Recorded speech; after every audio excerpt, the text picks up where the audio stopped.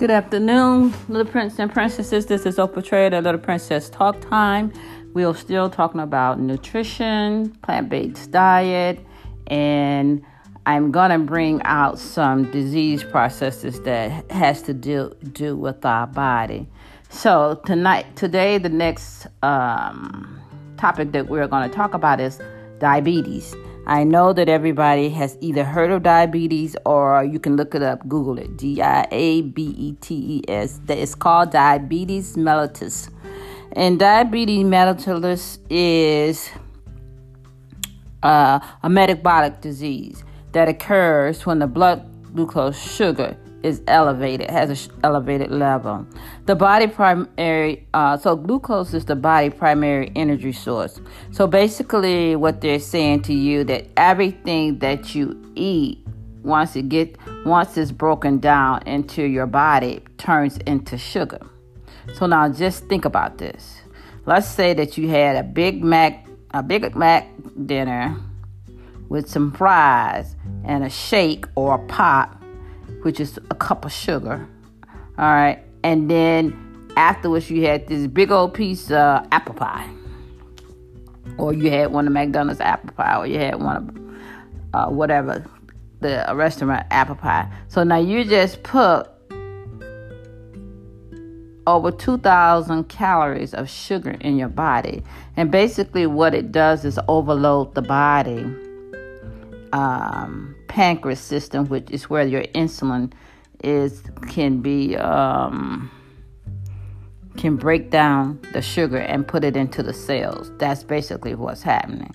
So when you put that much sugar in your body at one time, after years and years of doing it, you break down the system of the body for the pancreas.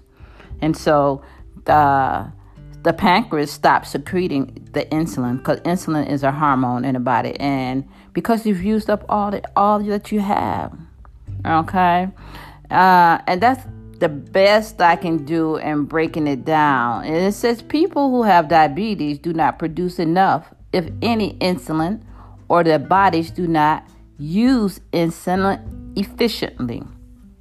When this happens, glucose remains in the bloodstream. So the insulin takes the glucose out of the bloodstreams and put it into the cells so it can be used for energy. And that's why sometimes you have enough energy to run and to jump and to do your work and to, move around and to get about. So if the pancreas isn't using the insulin sufficiently and removing it from the bloodstream and putting it into the cell, then this is what happens. Since diabetes is a chronic condition and they say there is no cure. But let me give you an example, a real live example.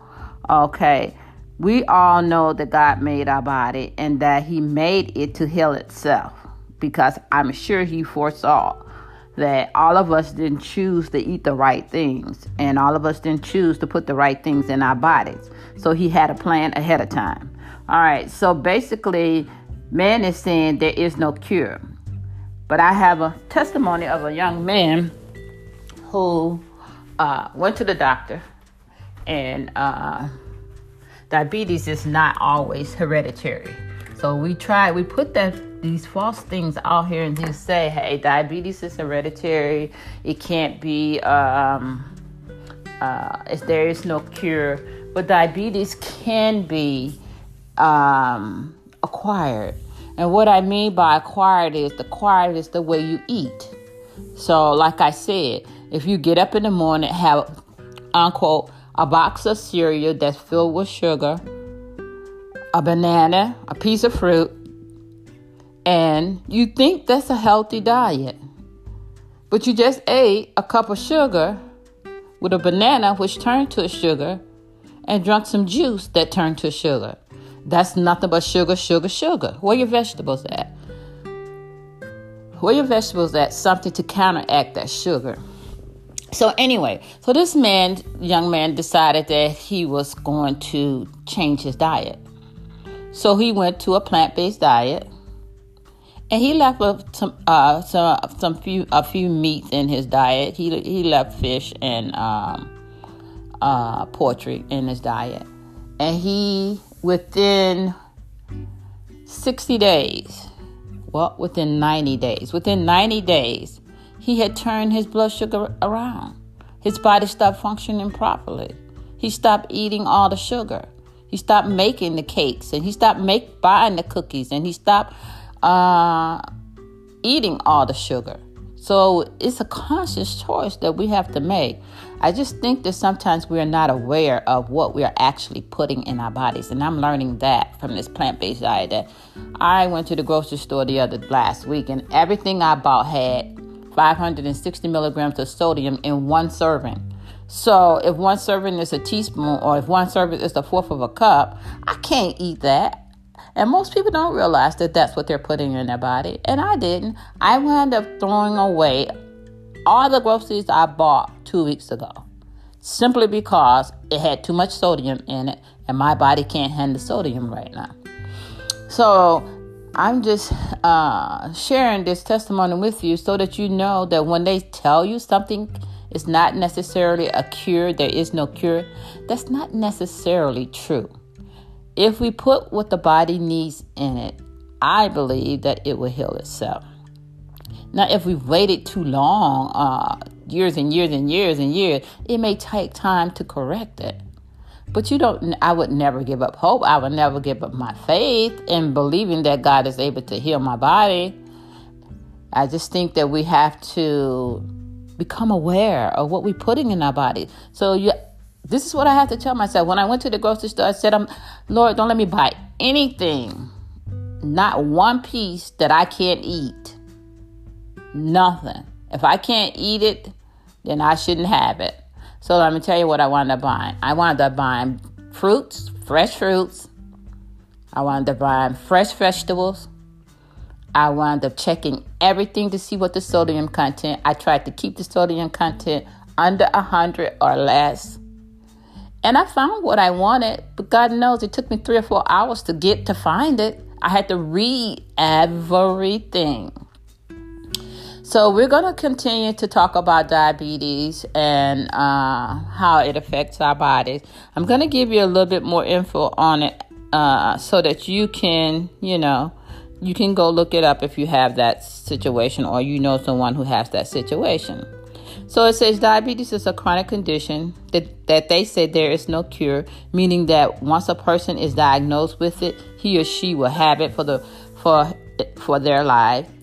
I don't believe that, but that's what science is saying. It is extremely common. In 2014, an estimated 422 million people worldwide were affected by diabetes. Some of the most common tell signs of diabetes is increased need to urinate, extreme thirst, increased hunger, unexplained weight gain or loss, excessive fatigue, tingling and numbness of your extremities. And since diabetes is so prevalent, it's important for everyone to be educated about this condition. Remember, I said initially when I started talking about nutrition, every disease process goes back, or the majority, I wouldn't say every, nothing is every. The majority of disease processes go back to what we put in our body, what we eat. And if you want to correct that, you have to go back and correct what you're putting into your body. So there's 2 types of diabetes. We're going to talk about type 1. Type 1 diabetes, which is the type of diabetes a person's body does not create any insulin.